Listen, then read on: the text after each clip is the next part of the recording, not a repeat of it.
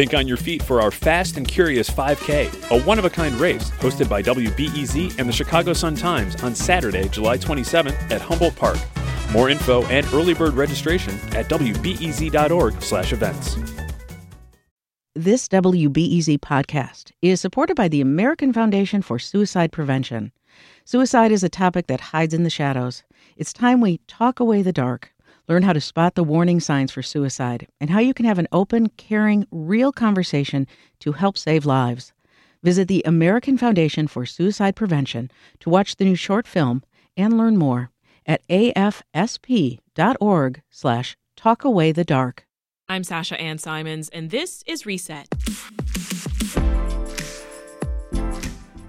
You haven't had to worry about it for almost a year, but your reprieve is now over because jury duty is back. After a long delay due to the pandemic, jury trials are starting back up today in Cook County. And it will look pretty different than you're used to as the courts try to factor in COVID safety protocols. On the line with me now is Cook County State's Attorney Kim Foxx. Welcome back to Reset. So glad to be here. Thank you for having me. Why is it important to resume jury trials right now? Well, since the pandemic, the courthouse has essentially been closed for jury trials for over a year. And the right to a jury trial is, a fundamental constitutional provision that people are entitled to. And so for the last year, because we have not been able to have jury trials, people have been denied that right. And people who are sitting in jail right now under the presumption of innocence have been unable to come into court and have their say. And so resuming trials right now, a year into this pandemic, is critically important to get our criminal justice system back up and running. So what is this return to the courtroom going to look like? Well, it's going to look dramatically different than the last time we saw jury trials here in Cook County. The requirement for 12 jurors will be the same. The hope is that we have enough people who get their jury summons will come into court to participate in the process of being picked. But, the jurors will be spread out. No longer will they all be sitting in one jury box. There will be plexiglass that will separate jurors, the judge, attorneys.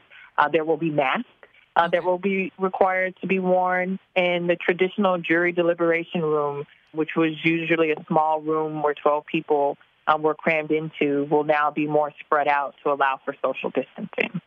You mentioned the challenges over the past year of not having jury trials. What is the backlog of cases looking like? And how is Cook County prioritizing which cases come up first? Yeah, so the backlog is pretty significant. We did an analysis comparing the number of cases we had at the end of February 2020 to February 2021, and we've got roughly 7,500 felony cases extra that are pending, which is about a 36% increase in pending cases. So the chief judge, in consultation with myself and the public defender, has decided on the first few cases that will go. And he made the determination based on custody status, so people who are in custody awaiting trial, the age of the case, people who've been in custody and waiting a significant period of time, and whether they have in fact demanded a jury trial under the speedy trial rule. So folks in custody, obviously, those cases are deemed more urgent than the others. Absolutely, because again, we have to remind people that people who are in custody and have not yet gone to trial are still there under the presumption of innocence. And so every day that their case is delayed and they are being detained, they're being deprived of their liberties. And so the custody trial cases were the top priority for the chief judge. So here's the thing. Jury summonses have already been sent out, and we can imagine that some people are going to be nervous about having to appear for jury duty while perhaps not even being vaccinated yet. So what if a person has an underlying health issue? Or even if they don't have a health issue, but they just aren't comfortable serving on jury duty with the risk of COVID, will they be allowed to opt out? Yeah, what I would first say is that the Chief Judge's office has recognized that those are very real concerns and that people with underlying health conditions who might be at elevated risk may have the opportunity to opt out. Once you get that summons and you are required to go, there'll be a number that's attached that you can call and share those concerns in advance. What I would tell people is don't just ignore it. Don't just say, well, I can't do it, I'm afraid, and not show up. The obligation is still there, and the court, recognizing these times, will make accommodations where appropriate. What's been the biggest obstacle in getting this done? You know, what you just said, all of it. The fears and concerns about a pandemic that is unprecedented. You know, our court system has not seen anything like this in its history. And not only, you know, the concern for the health and safety of the jurors, but the staff, you know, the judges, the prosecutors and defense attorneys, the sheriffs, the very real concerns that they too have about their personal health and safety. So making sure that our courtrooms are outfitted, that recognizes social distancing, that has the plexiglass, that can assure the people not only coming to visit as jurors, but who work there every day are safe, has been the biggest obstacle so far. So what are you reflecting on right now? It's been nearly a year of no jury trials. We just talked about all the problems that could arise. You're a prosecutor. What have you learned? First and foremost, I've learned that, you know, the people who work in our office who deal with crime and violence and seeing people at the worst times of their lives who've been impacted by this, you know, that there are victims in this past year who have wanted to get this moment of having their cases in court behind them as well, have struggled. And that in all of this, when we talk about the criminal justice system, there are people behind it. And, you know, I've had staff members who have lost children, who've lost parents. I have staff members who have lived alone and haven't had the opportunity to engage with their colleagues, who are living through this pandemic while trying to parent at home and address the toll that violence has taken on our communities. So I think one of my biggest lessons that I've learned throughout all of this is to make sure that we do take care of the people who do this work and recognize, you know, the toll that this pandemic has taken, not just on systems and institutions, but the people who run them. I want to turn now to another issue, and that is the spike in carjackings here in the Chicago area. It's up about 180%. First, what's your office's response to these carjackings? You know, certainly it has been a horrifying rise that we've seen, not just here in Cook County, but across the country. And our response is to join with our law enforcement partners, with Chicago Police Departments, the suburban police departments, the FBI, the U.S. Attorney's Office as part of this task force to identify ways that we can proactively address those who are going to engage in this behavior and to respond in a way that we can hold people accountable. This dramatic rise is, you know, something that we will be analyzing as to what has sparked this for a time to come. But in the meantime, working as a united front to address this head on to assure people that they can be safe in their cars, in their community. David Brown has blamed the court stoppage for the rise in violence and carjackings. Does that make sense to you? That's an explanation that doesn't ring true to me. The reality is that now people who are arrested and charged for these offenses are going to sit in jail for a very long time because the courts have not been open. The fact that we have a backlog because of the stoppage means that people are sitting in jail. You know, I think what we are seeing, not just here, but across the country, you know, is in the wake of the pandemic and the civil unrest and violence increasing, that there are going to be questions about what sparked this for a while to come. But I can say with some confidence it's not because the courts have been closed. We've also seen, you know, some very young people involved in these cases, sometimes as young as 15, 13, even 10 years old. And recently, 2 16-year-olds were charged in a carjacking in Little Village. These are children. How is your office grappling with this? It's an ongoing struggle that we've had in our justice system and our juvenile justice system for years. The carjacking pandemic has just elevated that and illuminated it to the public. Anytime that you have a child picking up a gun and engaging in this type of behavior, there have things that have gone wrong long before that final act. And what we have tried to do, and the thing that we need partnership in, is looking at these cases and looking at these young people holistically. What is happening in your life that this is behavior that you are engaging in? And we have a lot of parents, for example, who are frontline workers who are out there doing the best that they can to provide, and a lot of children who are unaccompanied. We have kids who aren't in school. The social safety nets of after-school programming and sports and activities have been shut down for the last year. The anxiety around money is higher. So all of these things are at play, and it requires us to have a response that addresses the totality of that child, not just that last act. And that means that we have to expand our partners beyond law enforcement into education, social services, healthcare, to deal with these needs. Right, because there's the issue of holding them accountable, but you're also dealing with kids, right?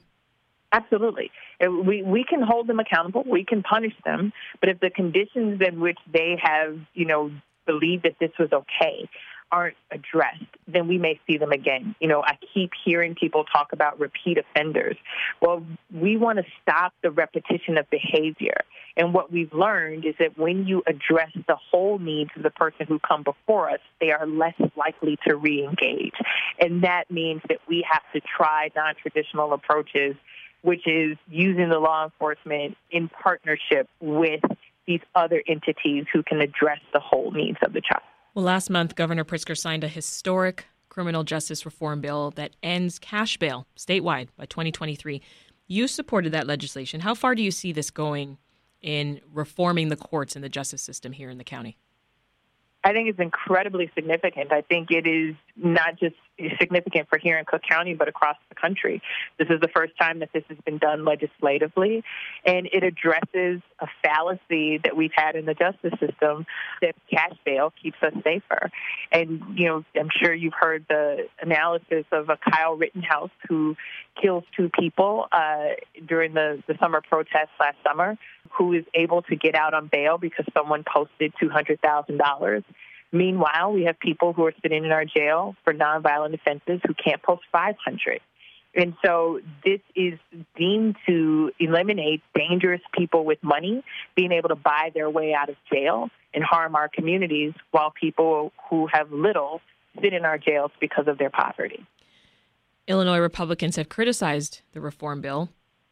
House Republican leader Jim Durkin says it's an insult to our first responders, law enforcement, and law-abiding citizens. What do you say? I think it is intellectually dishonest for the leader to speak about this bill in this way.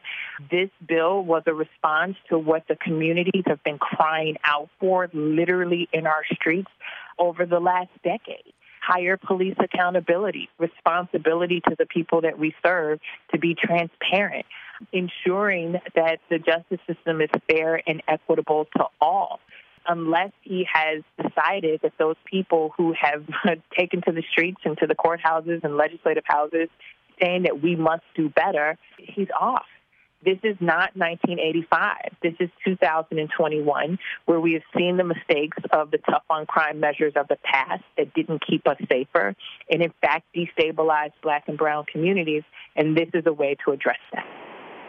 Speaking of the reform bill, that push was led by the Illinois Justice Project, and that group's director, Sherrone Mitchell, he's been tapped to replace Amy Campanelli as Cook County's public defender.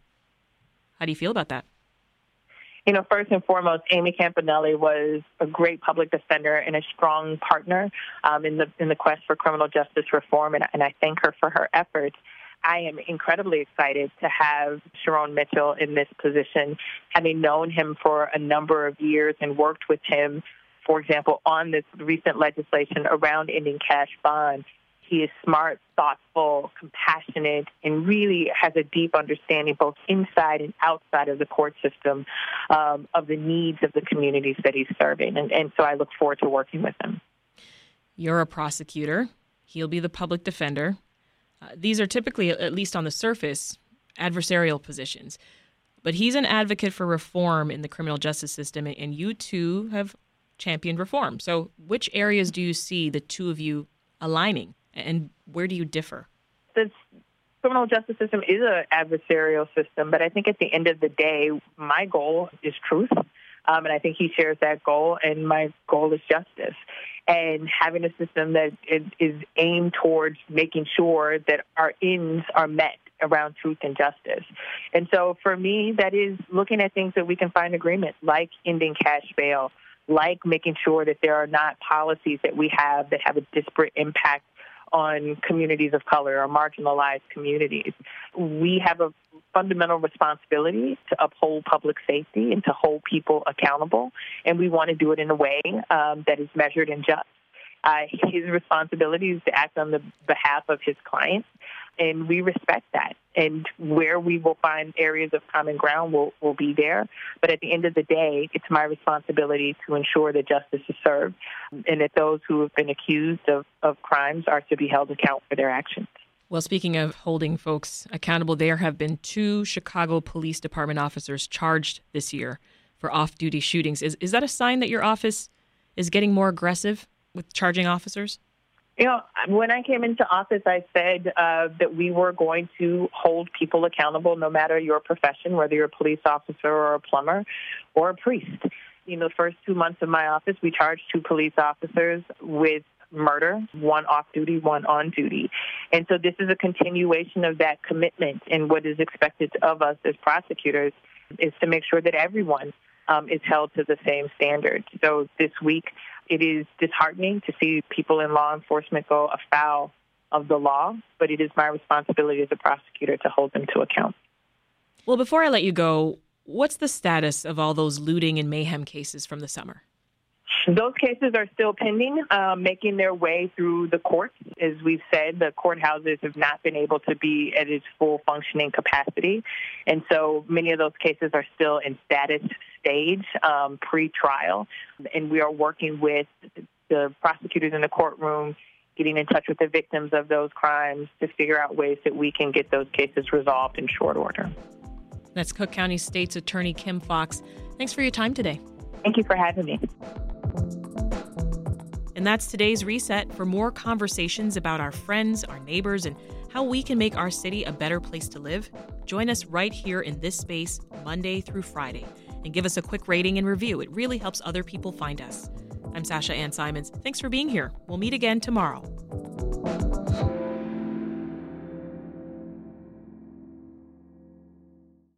Thanks for listening to the news live on WBEZ and NPR.